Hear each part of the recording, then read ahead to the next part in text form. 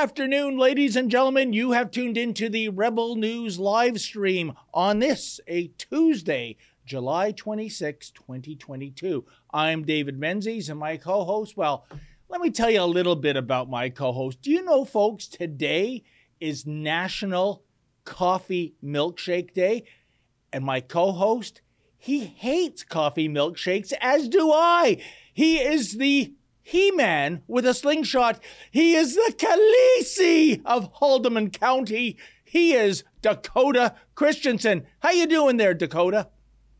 I'm doing just fantastic, David. What an intro.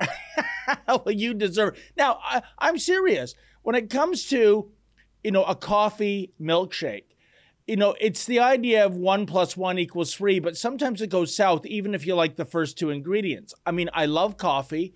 I love milkshakes. Coffee should not be combined with a milkshake. It's just like I love music. I love movies, but I hate musicals. I just hate them, right?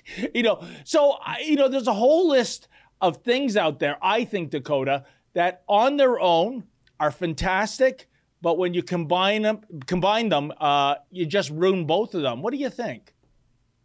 Yeah, you know what? I think you make some good points there. I'm honestly not sure how I feel about a lot of those things. Like, there are some things I can think of where it's like, yeah, you throw a bunch of stuff together. It's better when you combine it.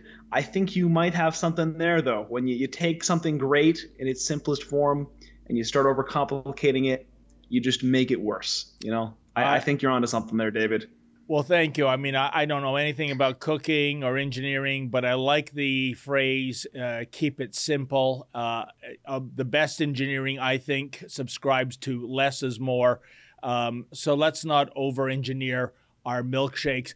In any event, Dakota, why don't you tell the folks at this point what the ostensible policy reason is for this show? Well, absolutely. This is the Rebel News Daily live stream. We tell you all the cutting-edge news of the day, and of course, we give you our thoughts and reactions on all of that. And so, we jump right in. You can interact with us. You can send us, I believe it's Rumble rants and Super U tips. Unfortunately, YouTube doesn't like us, has us demonetized. So if you're on YouTube, I'd highly recommend hopping over onto Rumble or Odyssey so you can actually interact with us, send us your messages, we'll respond to you, and we go through sort of the cutting headlines of today, David. The good news is, Dakota, is I don't think we have anything that is YouTube unfriendly because, I think it's safe to say we have a love-hate relationship with YouTube. It's kind of like Highway 407. I love Highway 407 for getting me from point A to point B at actual highway speeds as opposed to bumper-to-bumper horror, which you get on the 401. What I hate about 407 is the bill that comes in the mail. They take a picture of your license plate. And, to our American friends out there, you have nothing to complain about when it comes to tolling, because I've gone on the Ohio Turnpike and I couldn't believe how cheap it was. But again, getting back to YouTube, we love the reach, don't we, Dakota? We have like over 1.5 million subscribers. We hate the censorship. And when it's topics like talking about a contrarian opinion to the COVID-19 narrative, that will get you a hit. Talking about electoral fraud, that's 2020 electoral fraud. Can't talk about that. You can talk about 2016 electoral fraud. In fact, I think they encourage you to talk about that, how Trump stole the election from Hillary Clinton. But yeah, it's very much a double standard. And I always find it shocking, Dakota, that YouTube being in the land of the First Amendment, for them to subscribe to this censor platform, it's incredible. And I think I've said this over and over on this show. When you go back some 15 years ago, when you saw the likes of YouTube and Facebook and Twitter emerge, it was come one, come all. This is going to be, a biosphere of free speech. We love you. We're going to have diverse ideas. Oh, and we're going to get free content, by the way. What a business plan, right? Getting all the content for zero. And then once these platforms, Dakota, achieved critical mass, they decided who is welcome and who is unwelcome. I mean, it was like we really got hoodwinked. And the fallacy, of course, of their free speech narrative is that most of these people are on the left and they don't believe in classical liberalism anymore. They don't believe in freedom of expression, of speech, etc.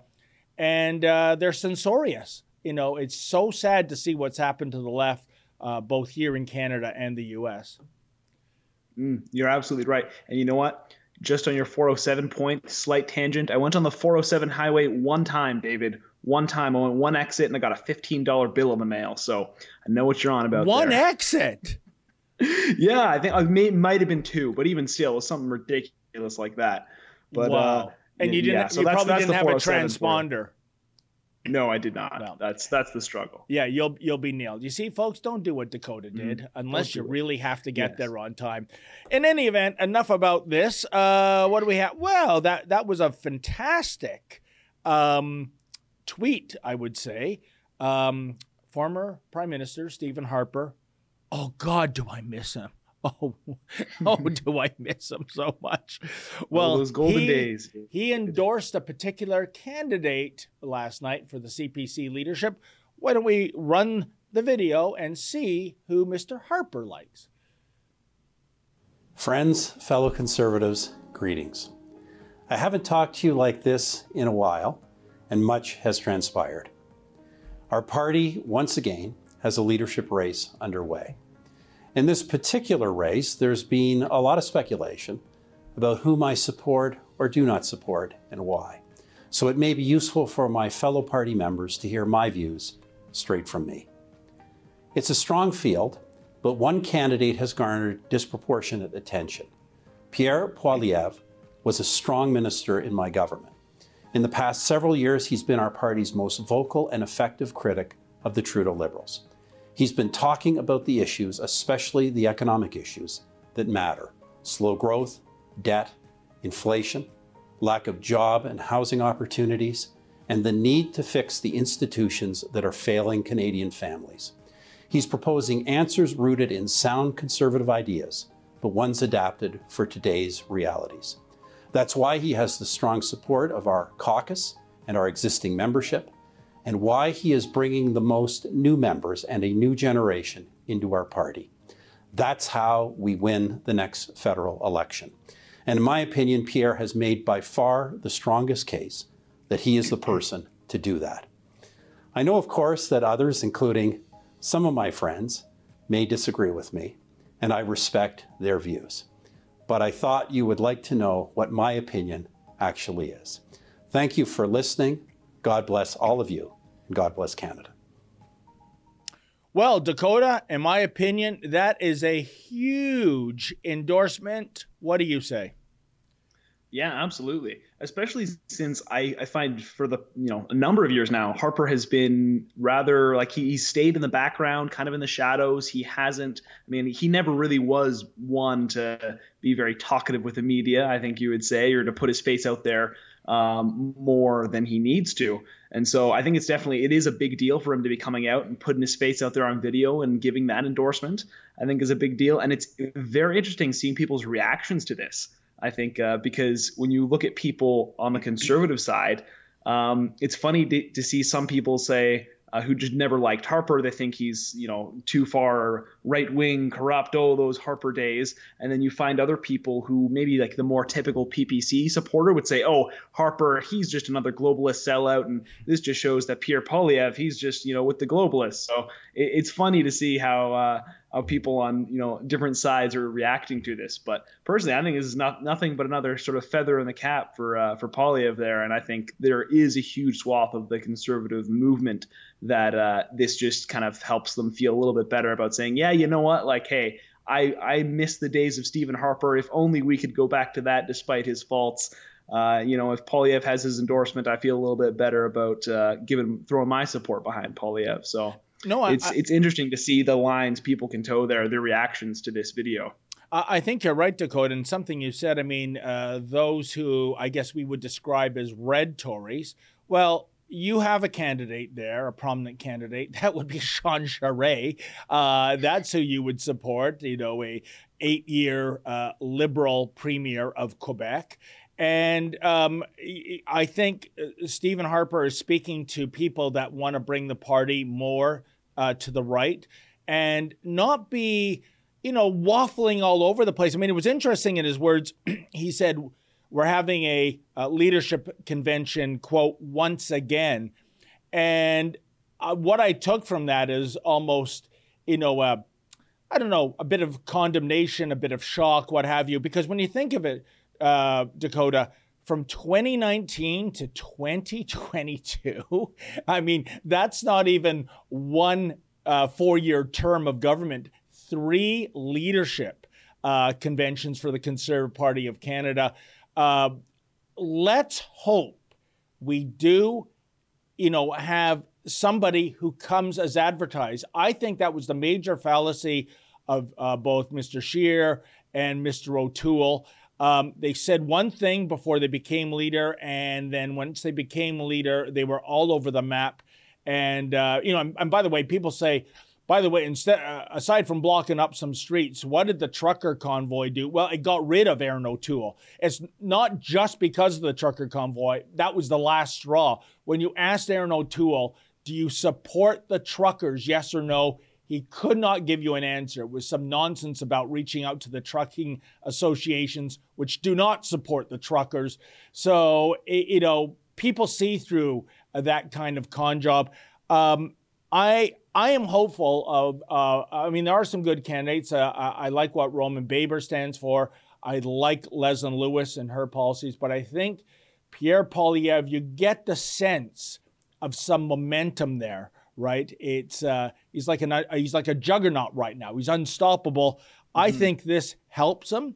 And, for PPC supporters, Dakota, here's the burning issue for them. And by the way, I do like the PPC, and I love Maxime Bernier. I always have time for him, and he always has time for us, and that's great. But the thing is, they have to come to a realization, I think, whenever the next federal election is, which is you really have almost zero chance of a PPC government coming into place. There's not even one man with one seat in that party. So do you want to squander that vote, or do you want to go with somebody, Pierre Poilievre, who, by the way, Dakota, has been echoing many of the platform planks Maxime Bernier has done? I've covered a few, rallies of Pierre Poilievre, and I can tell you, the single promise that he makes that gives him the loudest and most prolonged standing ovation is defunding the CBC. That's right out of the PPC playbook. My question to you, Dakota, do you think PPC voters, and they got a great percentage of the vote, which at the end of the day means nothing. You've actually got to win the riding. Do you think they're going to say, I'm going to have to maybe hold my nose, go back to the Conservatives and vote for him? Or is it just, it's Mad Max or nobody? Mm-hmm. Well, I feel like especially with this last election, I feel like there was a very large swath of the People's Party that went to the PPC only because they were so disillusioned with the Conservative Party. They, like Aaron O'Toole was, we always said, he's just, liberal under a different color. He's, he may be wearing the blue tie under the Conservative Party of Canada. He's, his platform is almost identical to Trudeau. Like, He was so unpalatable, I think, to any real conservatives that's why the PPC was able to swallow up so much of the party. And the Conservative Party, I think, was so evidently corrupt in many areas. And so I feel like if Pierre Poilievre, because he's such a front runner right now, if he follows through and if he does win this leadership election, and if he does stay true to what he's campaigned on, like you said, we want someone who remains as advertised. I feel like if he stays true to all of the principles that he has campaigned on and he does what he says he's going to do, I feel like there's a large swath of the PPC who will be pulled back into the Conservative Party.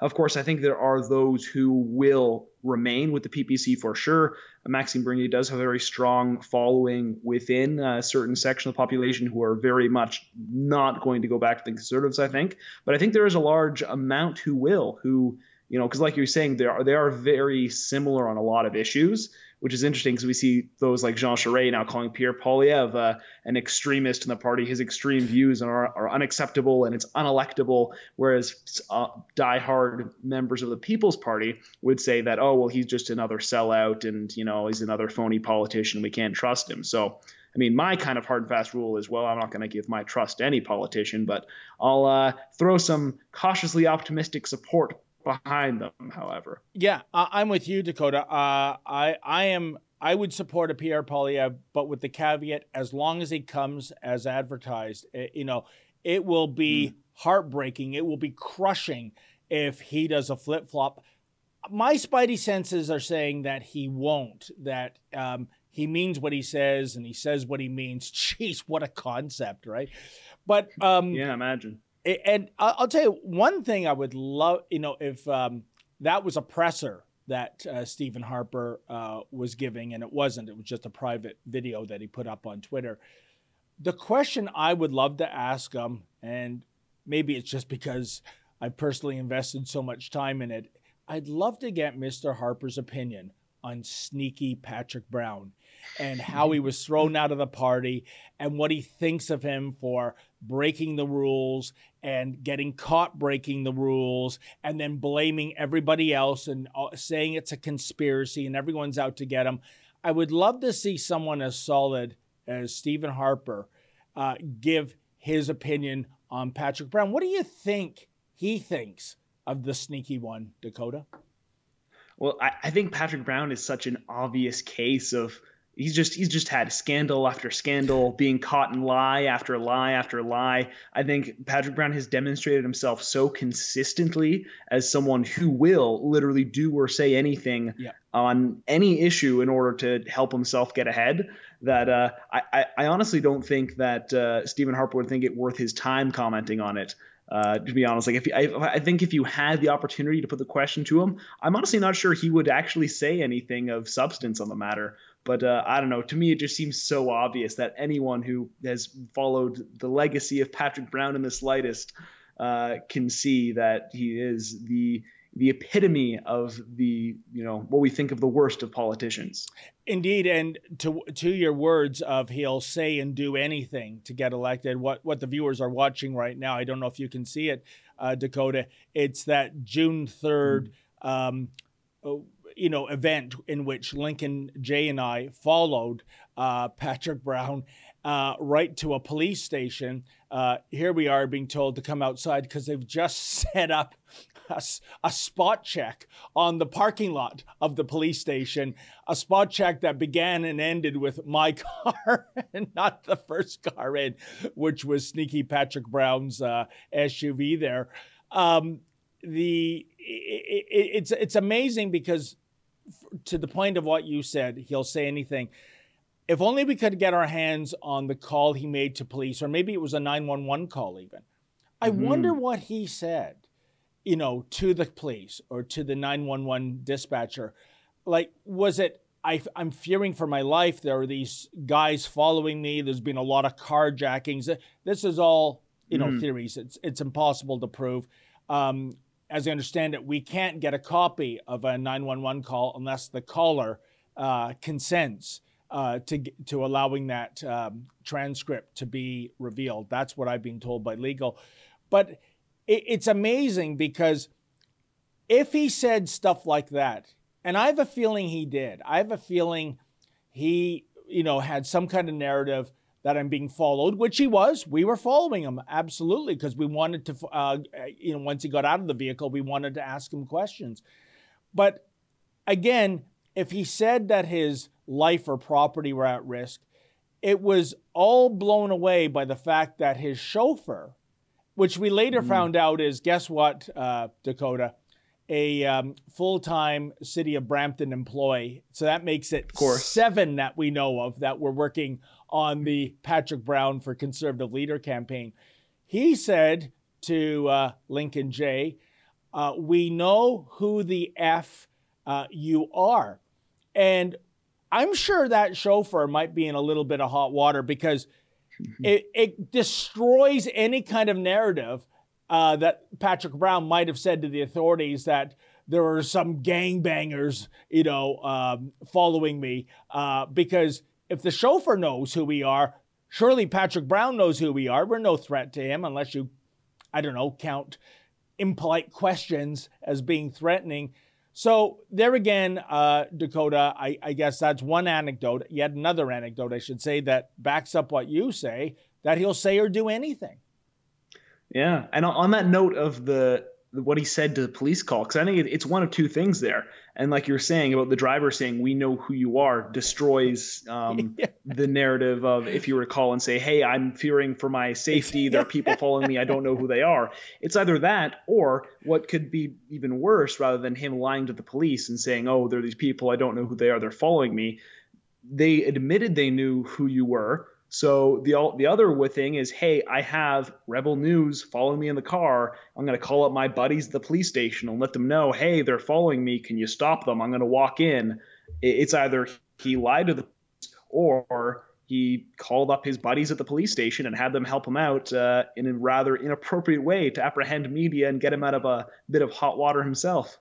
It is astonishing. Now, of course, he's yesterday's man when it comes to the CPC. He will be running for mayor of Brampton again, just for the sake that he can be mayor of Brampton. It's all about the insatiable quest for power when it comes to Patrick Brown. And it's kind of funny that I feel sorry for Bramptonians, good people, that they have to endure this guy. He's run that city like, well, basically his own private bordello for the last 4 years, his own fiefdom. The last 5 city council meetings, if you can believe it, Dakota, never even happened. The city is kind of operating on autopilot. We know of now 7 for sure employees working on his campaign. The chief administrative officer, a former cop, doesn't return my calls, my emails. I gave him a package last week. No farm, no fault. Even though the media relations people don't return calls or emails.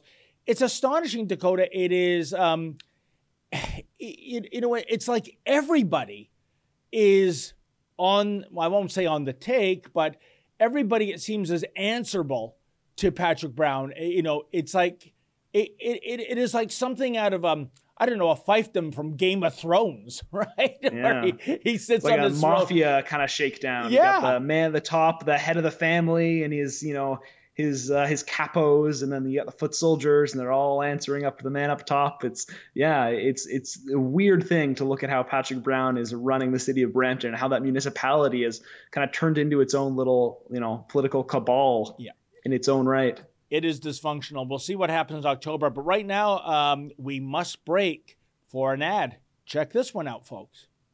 Hey, folks, check out the newest arrival to the Rebel News store. Yes, F is for Fidel, and F is for father. I mean, could it be? Yes, half this photo, the colored half, is Justin Trudeau. The black and white half is a young Fidel Castro. Wait now, or is it vice versa? It's so confusing. I'm a huge Forensic Files fan. Wouldn't it be great if we could have a piece of Justin's DNA and a piece of Fidel's DNA and put the rumor to bed once and for all?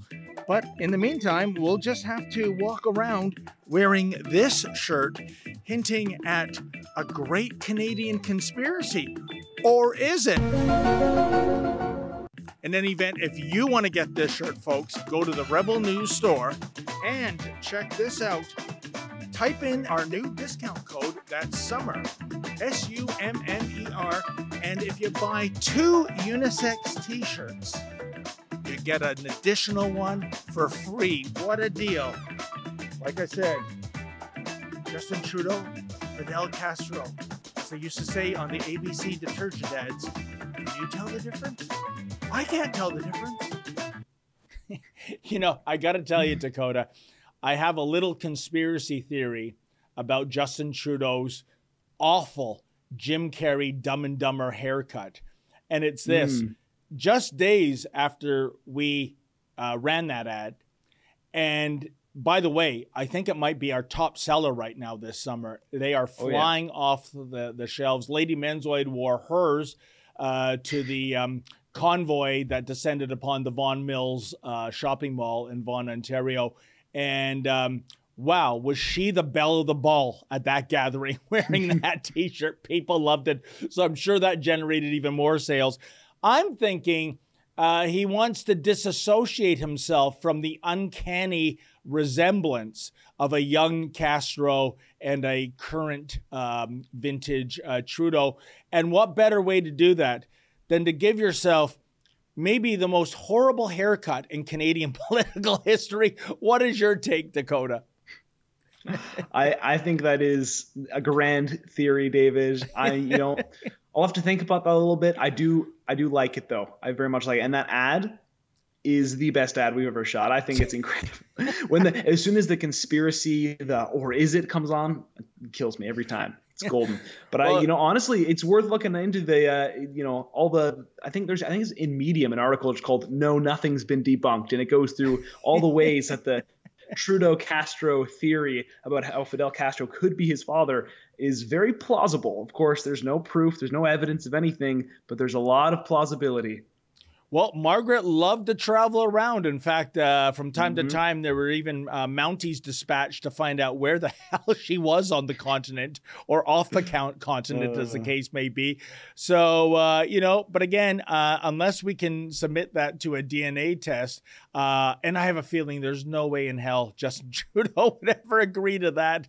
It's all lose-lose if things go wrong for him. But I'm telling you, folks, the resemblance is uncanny, and we cannot prove it. But wow, if you want to wear it on your T-shirt, on your chest as a question mark as to his real paternal roots, please do so. Here's the other thing, Dakota. Before we move on, I bet if he sees that, much like the F Trudeau flags, which might have almost outnumbered the Canadian flags at the Dutch farmer rally I went to in Vaughan on Saturday with super producer Olivia.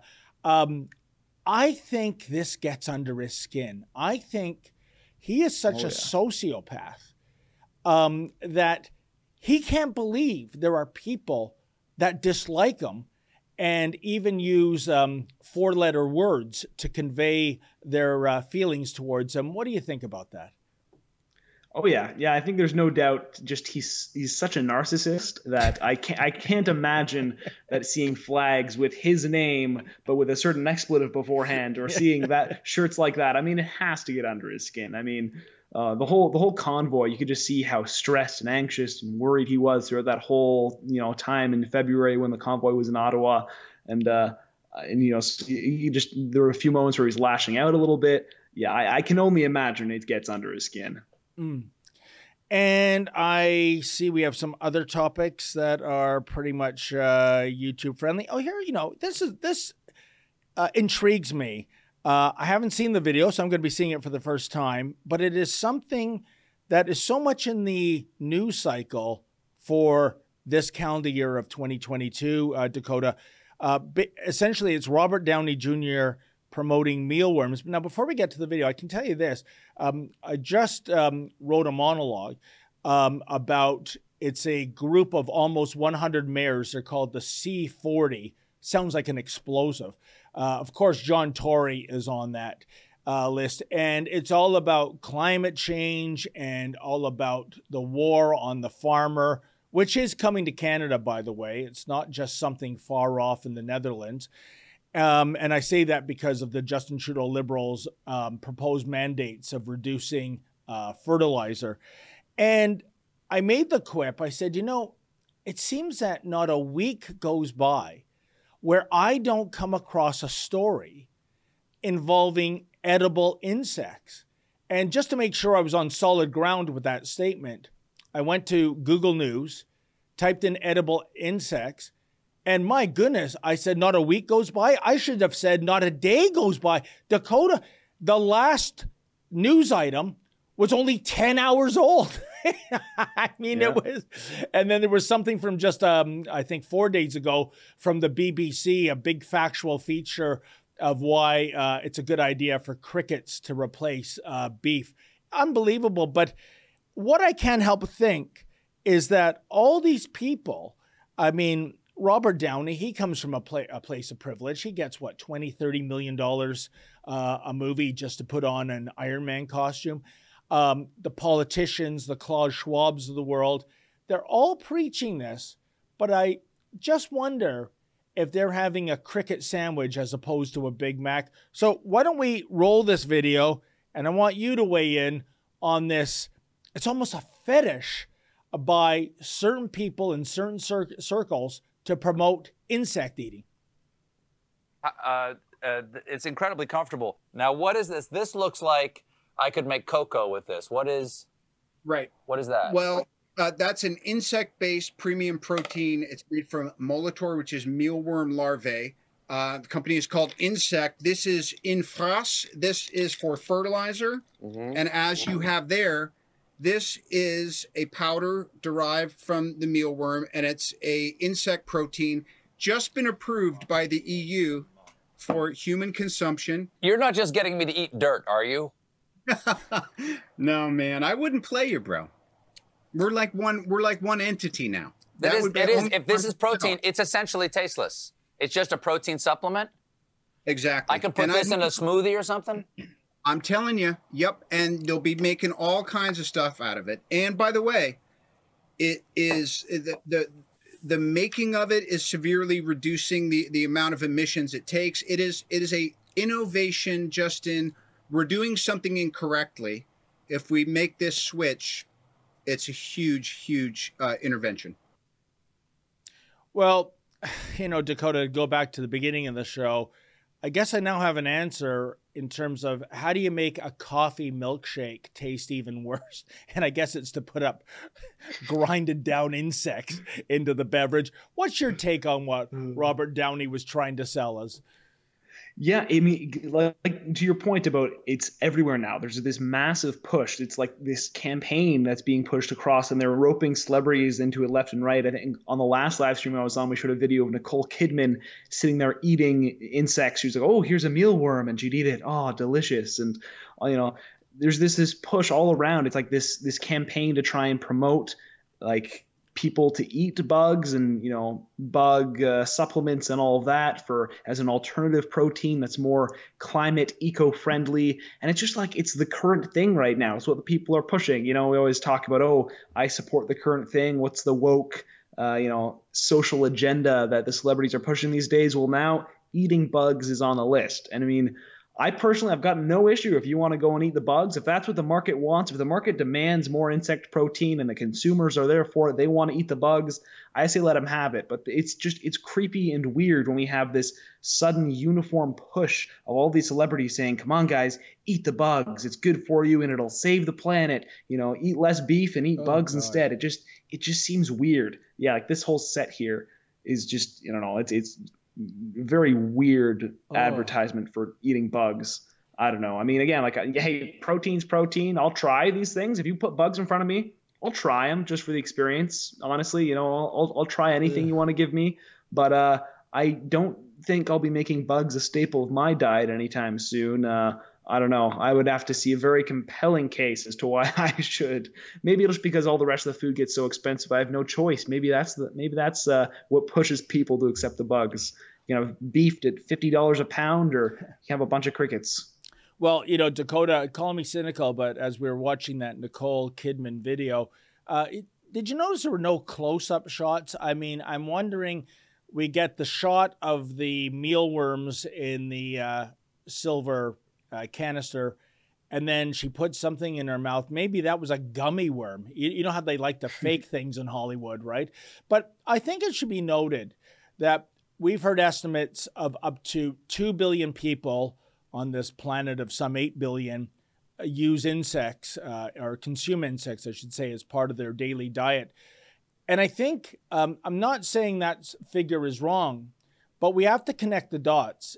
And that is to say, if someone is in Uganda and doesn't have access to, a cheeseburger, and the only way to get through the day with something in your belly so you don't starve is an insect, well, then you're going to eat insect, not out of desire, but out of necessity.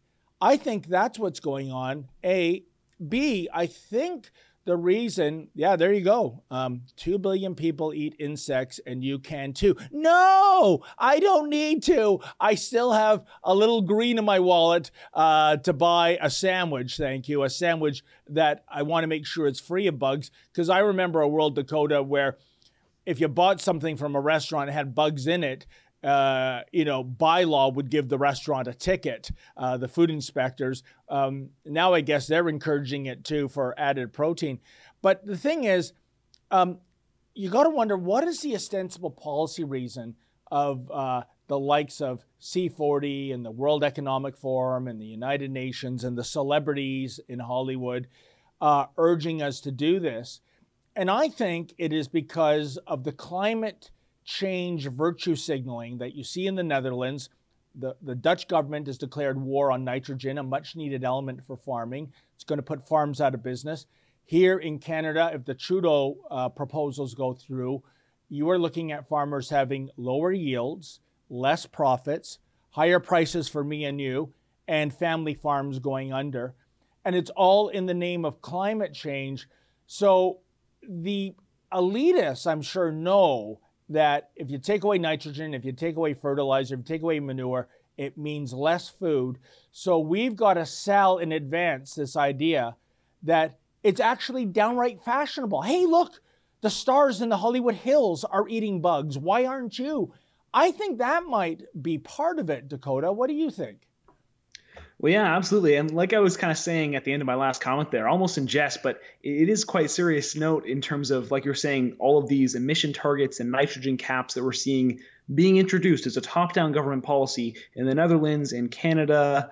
Like you're seeing it around the world now. Different governments are now introducing very similar policies to these, which, like you said, is going to mean a decrease in the production of food. When you have less food, less traditional farm food, the price of those foods are going to skyrocket. Yeah. So only the rich will be able to afford them. And then while all of these policies are being implemented that are forcing farmers to produce less food, we have these cricket and other insect production facilities popping up, like the one in London, Ontario, that was recently had this big announcement of, the largest cricket farm in the world is now opening here in Ontario. This is great.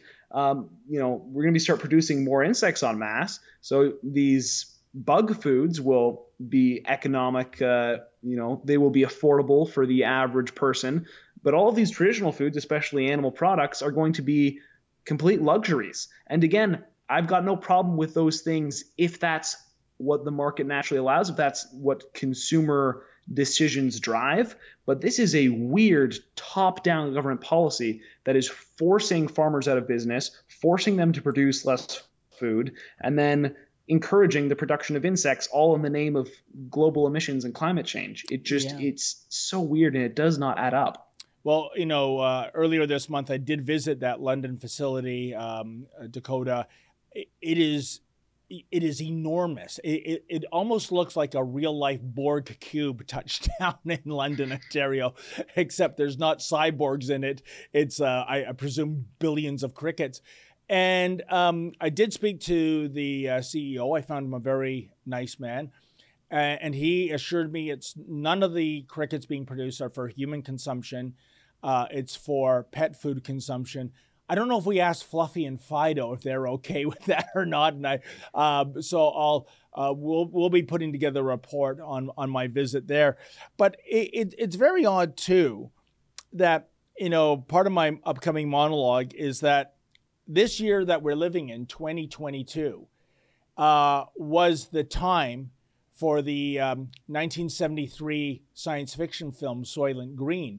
And it's kind of uncanny how many things have come true. And I mean, and that's a huge, risk, trying to guess the future in 50 years. but some of it, they were bang on. For example, assisted suicide. In the movie, it's not only legal, it's actually encouraged, and your remaining family members get death benefits when you exit the planet to help with the population issue. And the other thing, of course, is the title of the film, Soylent Green. That is a substitute food replacement. For anyone that hasn't seen Soylent Green, I'm not going to give the spoiler of what they make Soylent Green out of. Let's put it this way. Once you know the secret behind Soylent Green, eating bugs would be like filet mignon, okay? Let me tell you that much.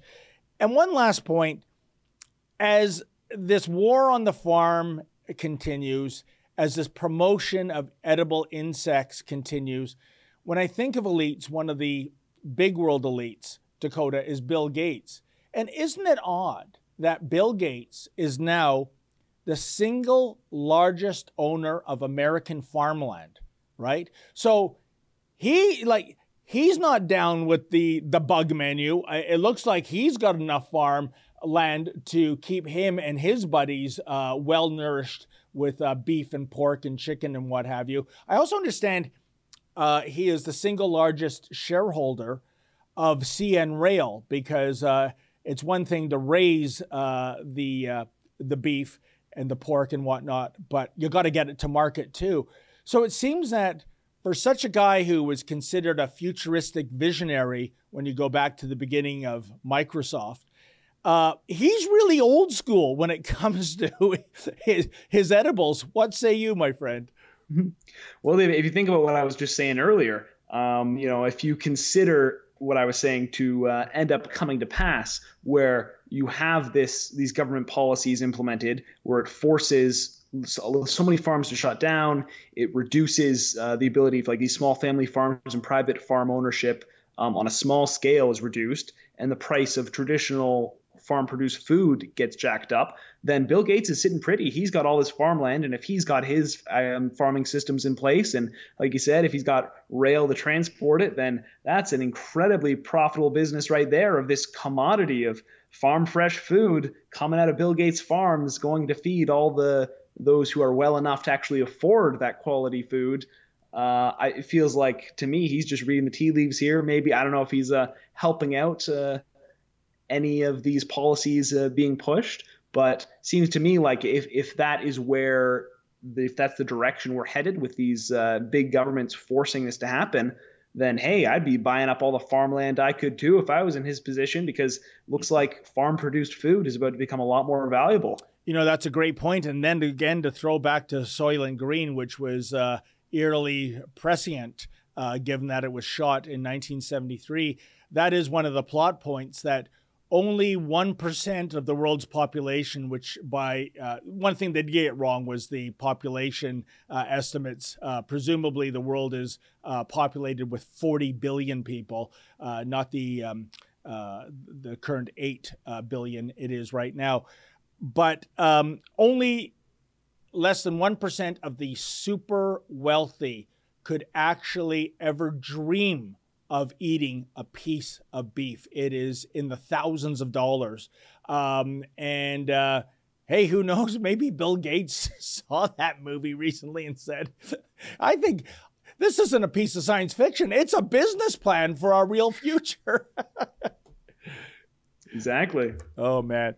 In any event, we must break for an ad, I understand, because you know what, folks? In addition to your generous donations, selling the merchandise is one of the ways in which we keep the lights on. We don't subscribe to the mainstream media business plan of, let's just take a direct withdrawal out of Canadians' wallets every 2 weeks.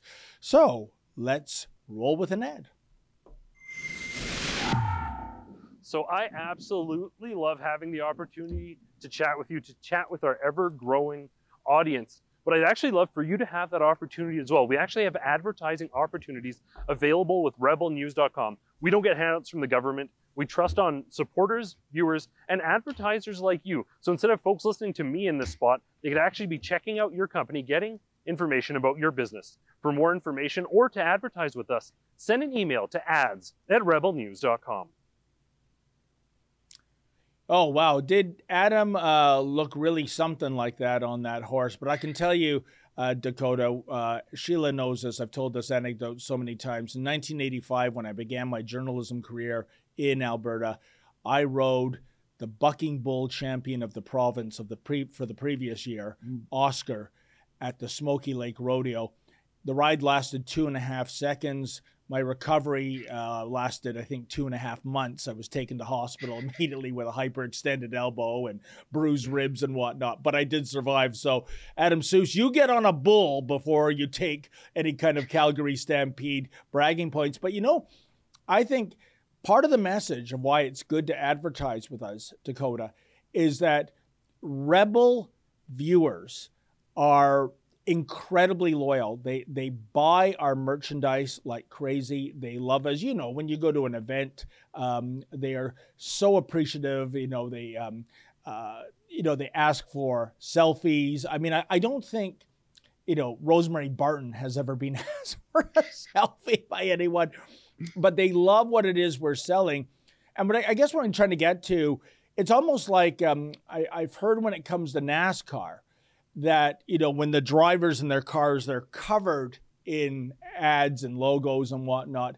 And evidently, it is the best marketing buy you can do, because NASCAR fans vote with their wallets. If your driver is wearing a Tide logo, guess what? The next day when they're shopping, they're going to buy a box of Tide as opposed to another box of detergent because, Tide is supporting your favorite driver.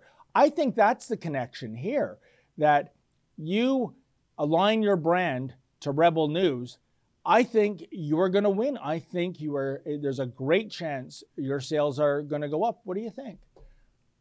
Yeah, well, no, I think you're right. And I think there are a lot of people who do follow us who like to know that they are supporting companies that share certain more, traditional values of freedom and conservatism. And I feel like like you're saying, there are a lot of very loyal viewers that we have who want to support people like that, but also don't know quite where to find them. So it's always a great opportunity, I think, to advertise with media companies that sort of wear their hearts on their sleeve, so to speak, in terms of their values and their, viewpoints, and don't try and hide that under the rug at all. We're very clear, we're very open, we're very transparent about what we think and what we, what we subscribe to ourselves philosophically. And so I think it's always a good idea and a good plan to sort of align with those who do share those values. No, I think you're right. What Aaron O'Toole and Andrew Scheer taught us is wishy-washy is a recipe for disaster. Even going back to the late 90s when you had Paul Martin running for prime minister, and he earned the nickname Mr. Dithers. Now, once you get the nickname Mr. Dithers, it's over, Johnny, okay? It is over. And I think the last straw for him is he was doing a photo op, and he was putting a wreath, it was Christmas time, on his door. And a reporter simply asked, I think it was just like a joking question. It wasn't a gotcha question. And she asked, Mr. Martin, is that a Christmas wreath or a holiday wreath? And Martin looked like Bambi caught in the high beams of a Hummer on the 401, okay, Dakota? He was actually terrified, and his answer was, it's a $50 wreath. Right? He wouldn't commit either to traditionalism or wokeism, and went up the middle. And we all know what happened to Paul Martin's career. Although I will say this, I would have Paul Martin in a heartbeat over Justin Trudeau. Paul Martin did do great work as a finance minister. Justin Trudeau and his cronies think, well, the budget will balance itself, and let's just print money and let's send Canada into a stagflation environment. Incredible. And we should go back, because we did tease it at the beginning of the show. Jean Charest. Yeah, speaking of liberals, Jean Charest says vaccine mandates keep public sector workers safe. And he said this in a campaign mail-out. That gets my spidey senses tingling, Dakota, because I truly believe it's only a matter of time, i.e. the fall, when flu season comes in, when we'll have the de rigueur Premier Ford announcement. Well, you know what, folks, if it was up to me, I wouldn't close down businesses and I wouldn't mandate masks and I wouldn't demand vaccine apartheid. And when you see Charest, talking about vaccine mandates and public sector workers, I think that is kind of, if he did become Prime Minister, Dakota, I think we know where he weighs when it comes to vax policies, and it ain't a good one. Mm-hmm. Yeah, and I think in that article we were flashing there from True North, it was interesting when someone from his campaign was asked about that, about him saying, so, Jean Charest, he supports vaccine mandates. He said, oh, well, no, at the this other event here, he said he was asked about his thoughts on vaccine mandates, and his response there was simply that, well, I don't think anyone thinks vaccine mandates would be effective anyway, so who would possibly implement those? But he made no hard and fast condemnation or statement. He just sort of, like we were talking about, went up the middle. Well, these days, who really thinks vaccine mandates would be an effective policy? But that totally leaves him open to in the future saying, oh, well, actually, we now believe them to be a very effective policy and vaccine mandates all around.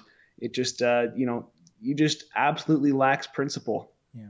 Well, then again, if I'm reading the tea leaves correctly, Dakota, Jean Charest has a snowball's chance in hell of becoming leader of the Conservative Party and therefore getting a chance at becoming Prime Minister. I really think we are aboard the Pierre Poilievre steamroller here. And so really, you may as well ask, I don't know, Scott Atkinson what he thinks of vaccine mandates. I'm not trying to be cruel to Scott, but there's a time in which you got to say it's over and just quietly exit stage right. And speaking of over, we've only got 10 minutes left. Dakota, I believe we might have some chats that we do. Okay. And is that me, Olivia, you want me to read? Okay. Dakota, I think it's on your end. Yeah, okay. Yeah, I got this right here. So I go for it. Adam Ottawa says the Ottawa LRT is down again this week. They say it's because of lightning striking the electrical line. Cue the climate alarmists. Relying on 100% electricity is just not working, apparently. Oh, yeah. Adam Ottawa, thank you for that $1. Brilliant comment. Anything that, what the climate alarmists don't understand or pretend not to understand, Dakota, is weather and environment are two different things. We've only kept accurate weather records for the last 3 centuries. Guess what, folks? That is a blink of an eyelash in terms of geological time. The planet is billions of years old. And when you say that there was a record temperature set in London, or there's a BC wildfire, or an electrical strike took down the Ottawa Transit line, that is zero evidence of climate change. But the Greta Thunberg acolytes, Dakota, they will nevertheless run with it. No doubt. Okay. Now, again from Adam Ottawa. Do you want to see real hate in action? Read some of the comments made by the left on the CBC News article about Harper's tweet. Why do those on the left think they can be hateful themselves? Well, it's almost an indoctrination, Dakota, I think, because we go, when you go to right of center demonstrations versus left of center demonstrations, which one has the violence. Because I find that members on the left, they can't articulate what their points are. And they've been brought up for a couple of decades now, an entire generation or more, with that phrase, punch a Nazi. Now, what is the definition of a Nazi? Is it someone on world conquest and engineering a genocide?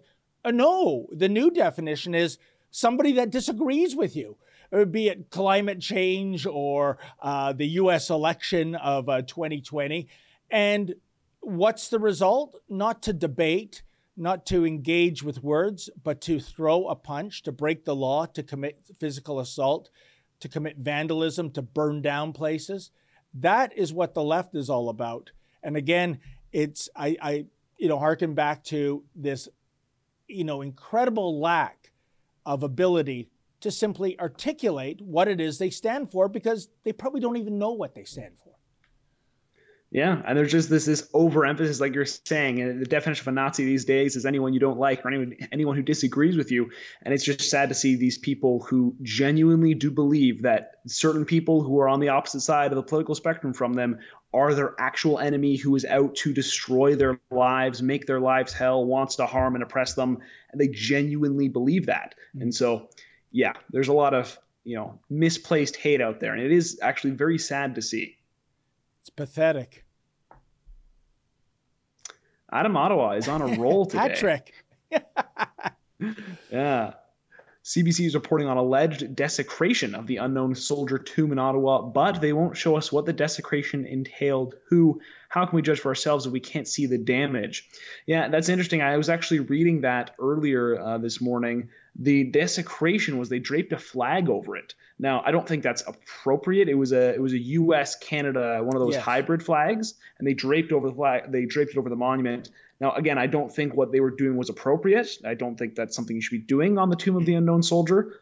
But I would hardly call it desecration per se, because that sort of paints the image that they were, graffitiing it or something like that, like they were, actually vandalizing it, where they draped some fabric over it, which, again, it's disrespectful and inappropriate, I would say. But yeah, like Adam Ottawa was saying there, seems a little, bit of hyperbole there to saying they desecrated here's the video here. They draped a flag. Yeah, I don't condone this.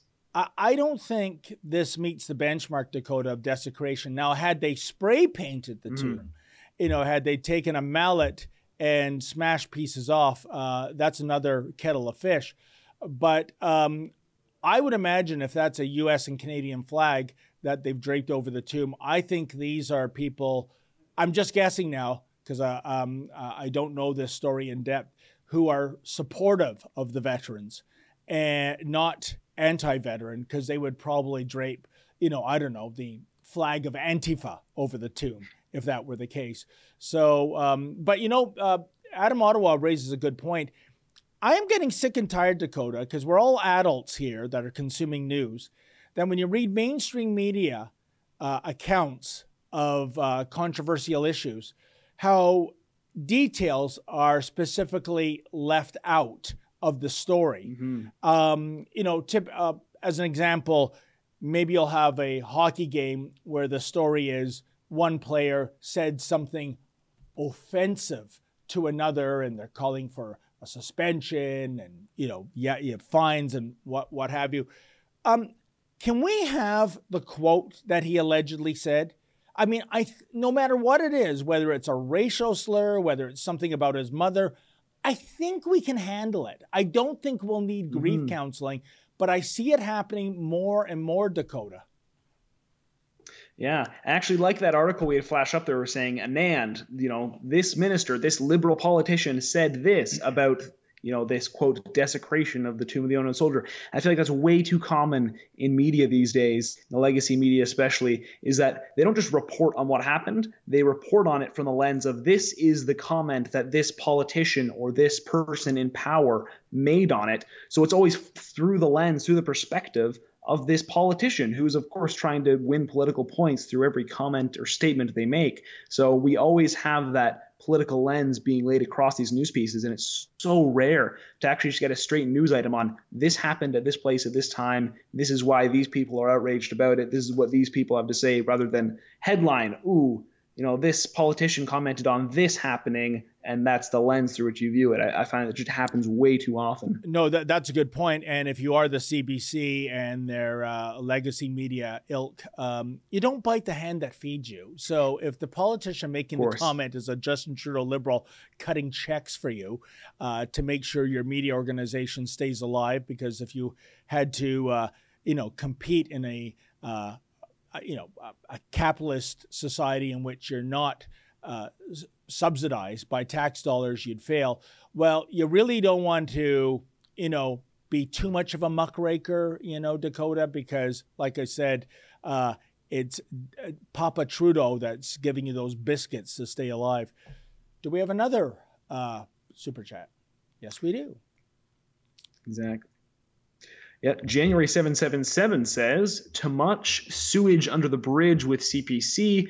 We need complete change other than libs/CPC. Define insanity, doing the same thing over and over and expecting different results. Too many red Tories inside CPC. You know, well, that is true, the red Tories inside the CPC. But the other issue, though, is who is the head of the fish. And we had two weaklings in Scheer and O'Toole. We have a street fighter in Pierre Poilievre. He's been magnificent as a minister, I think. So I think that's what counts most. And he'll steer that party. And you know what? If Pierre Poilievre is so toxic as some people say, well, maybe these red Tories will just leave on their own accord. We had sneaky Patrick Brown saying before he was booted out of the party, if he wins, I'm not a part of the CPC. You know, who says that? Who, like, can you believe how entitled and selfish this guy is, that this party should really be called Me, Myself, and I, because if that's not who's leading it, I have nothing to do with it. What a creep.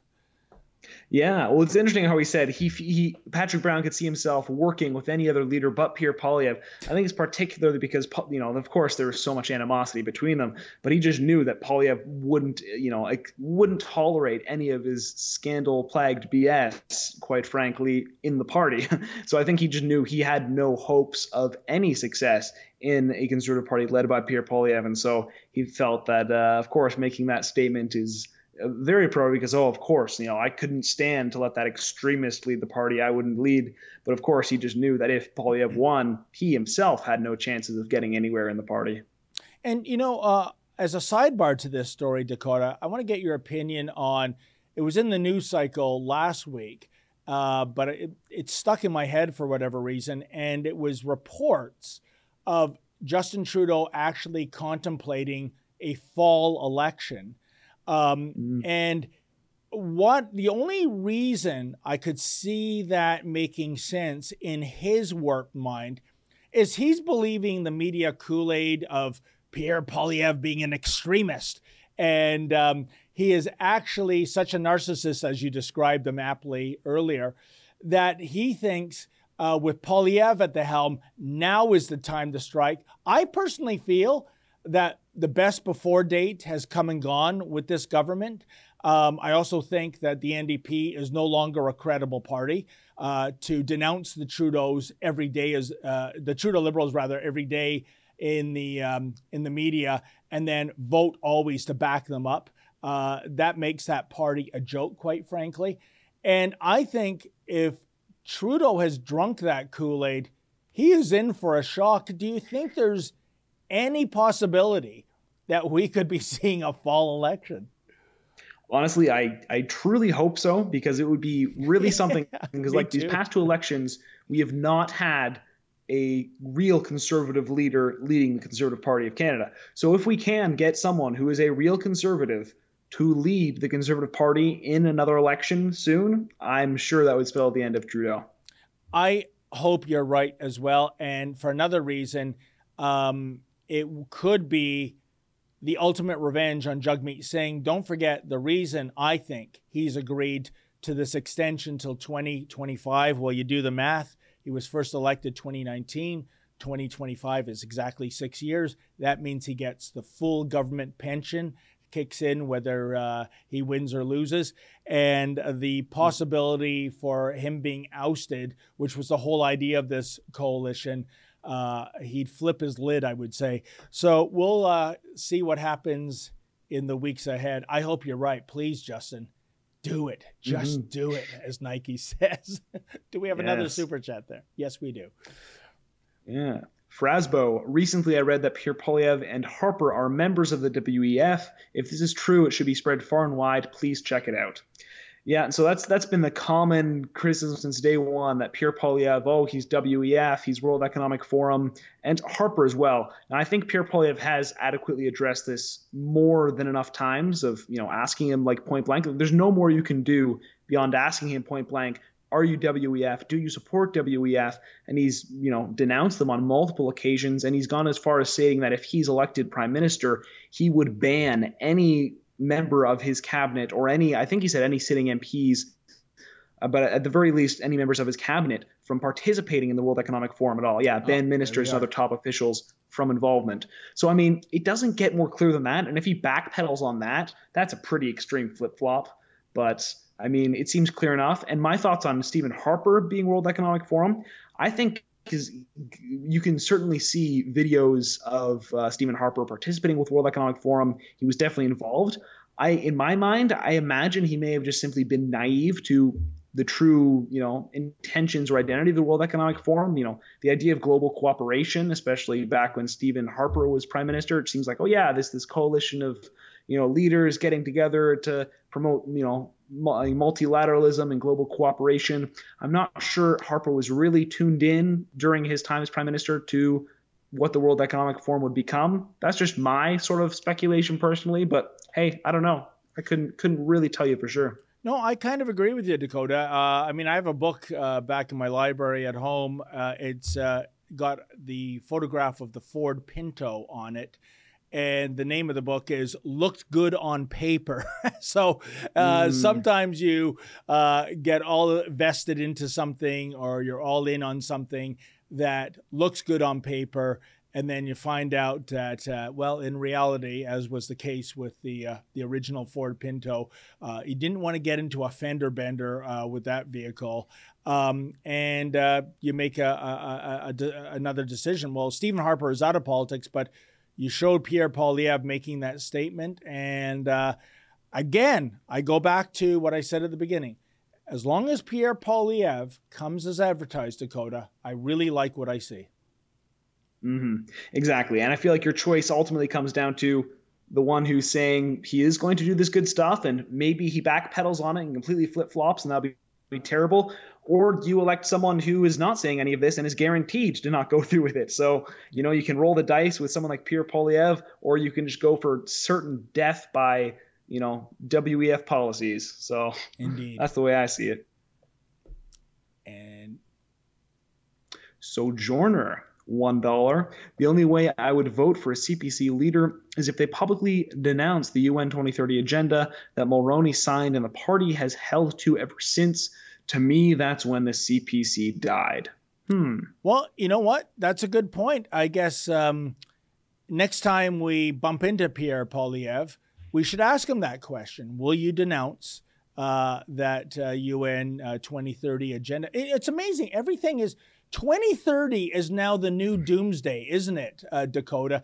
Yeah. The previous one was 2012. It was the Mayans predicting 500 years ago that the world was going to end.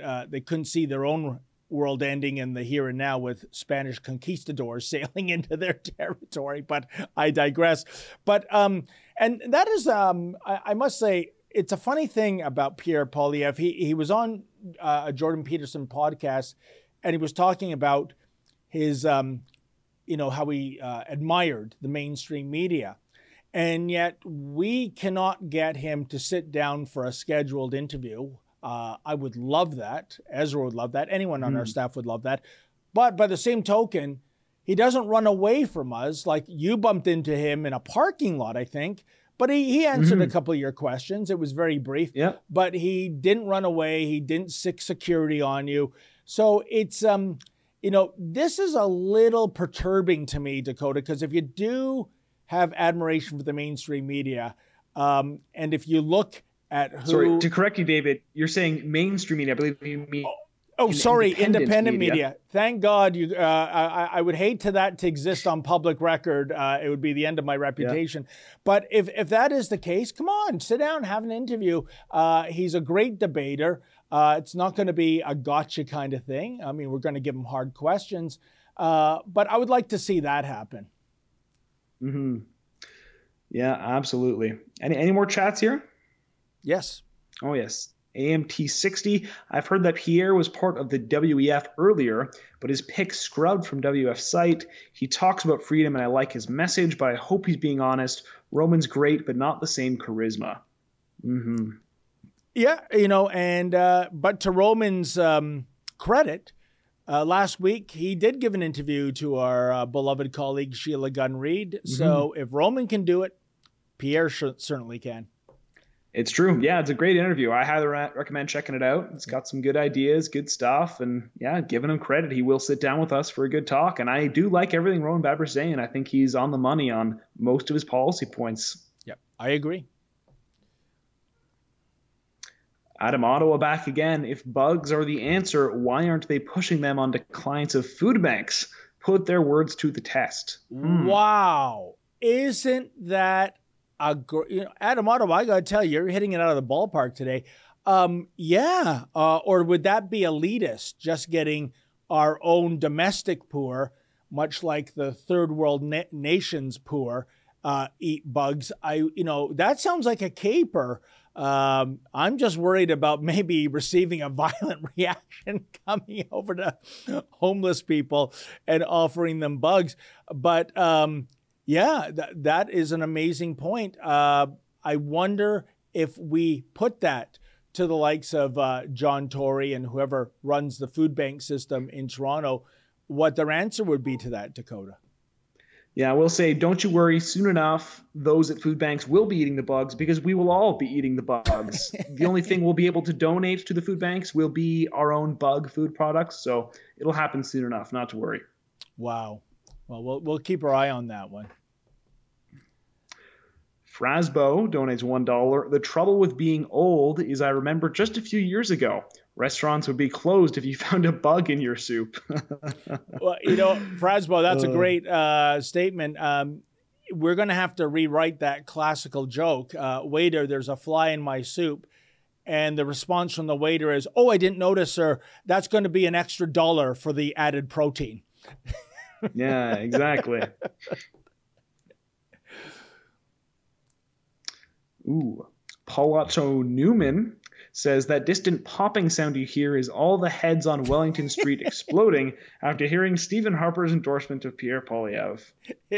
I know, which to me is, a badge of honor. If you're having those on the left having a mental meltdown, couldn't be happier. Absolutely. Twinks gives us $2. Remember, Bill Gates is money behind WEF and UN policies on depopulation, buying farmland also to turn it into UN agenda natural land while millions starve. They want to get rid of 7 billion people according to the agenda. 7 billion? Yeah. We've only got about 8 billion. That's, I think well, as Kathleen Wynne would say, the ex-premier of Ontario, I think that's a stretch goal. Yeah, but no doubt, Bill Gates is tied right in bed with all these nice big globalist orgs, no doubt.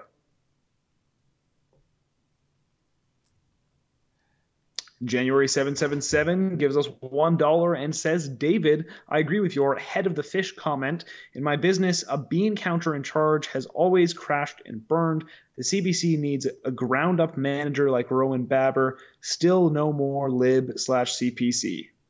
Well, you know what, January 777, you raise a good point. I don't think Roman Baber is going to become the leader of the Conservative Party, but who's to say he's not going to run as an MP in a riding and maybe even be part of a cabinet? And I think we're better off for that. Mm-hmm. Yeah, I agree with you. I do like you're saying, we have some great candidates in the leadership, and I would love to see, so I do believe Pierre is going to get elected as leader. He's a front runner with such a margin. I'd love to see the likes of Leslyn Lewis and Roman Baber actually be in a cabinet. I think that would be such a great, team actually to provide some real leadership and direction for our country. I don't know. I'd be excited about seeing that. Yeah, I think the only two that wouldn't sign on willingly, well, one is gone, sneaky Patrick Brown, and the other is Jean Charest. No loss as far as I'm concerned. Yeah, exactly.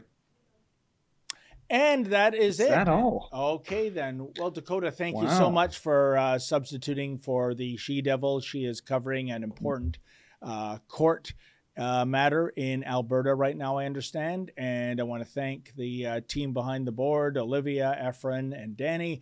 And, of course, I want to thank our audience for tuning in, especially those who made those generous donations. It's how we keep things humming here. And tomorrow there will be 2 other Rebel News reporters doing the live stream. So until Sheila and I reunite on Thursday, as always, folks, stay sane. For the 4th dose, same thing. If you're over age 50, if you have underlying medical conditions, immune compromised, then certainly consider that 4th dose. The other thing that we need to consider is that in early fall, there's a real chance of a bivalent vaccine that we begin our fall campaign with, that is going to be very likely more effective against the newer variants that we're dealing with. And because there's going to be a 3 to 6 month interval between doses, a large 4th dose campaign right now could potentially delay the receipt of a much possibly better vaccine in fall. So a lot of variables there.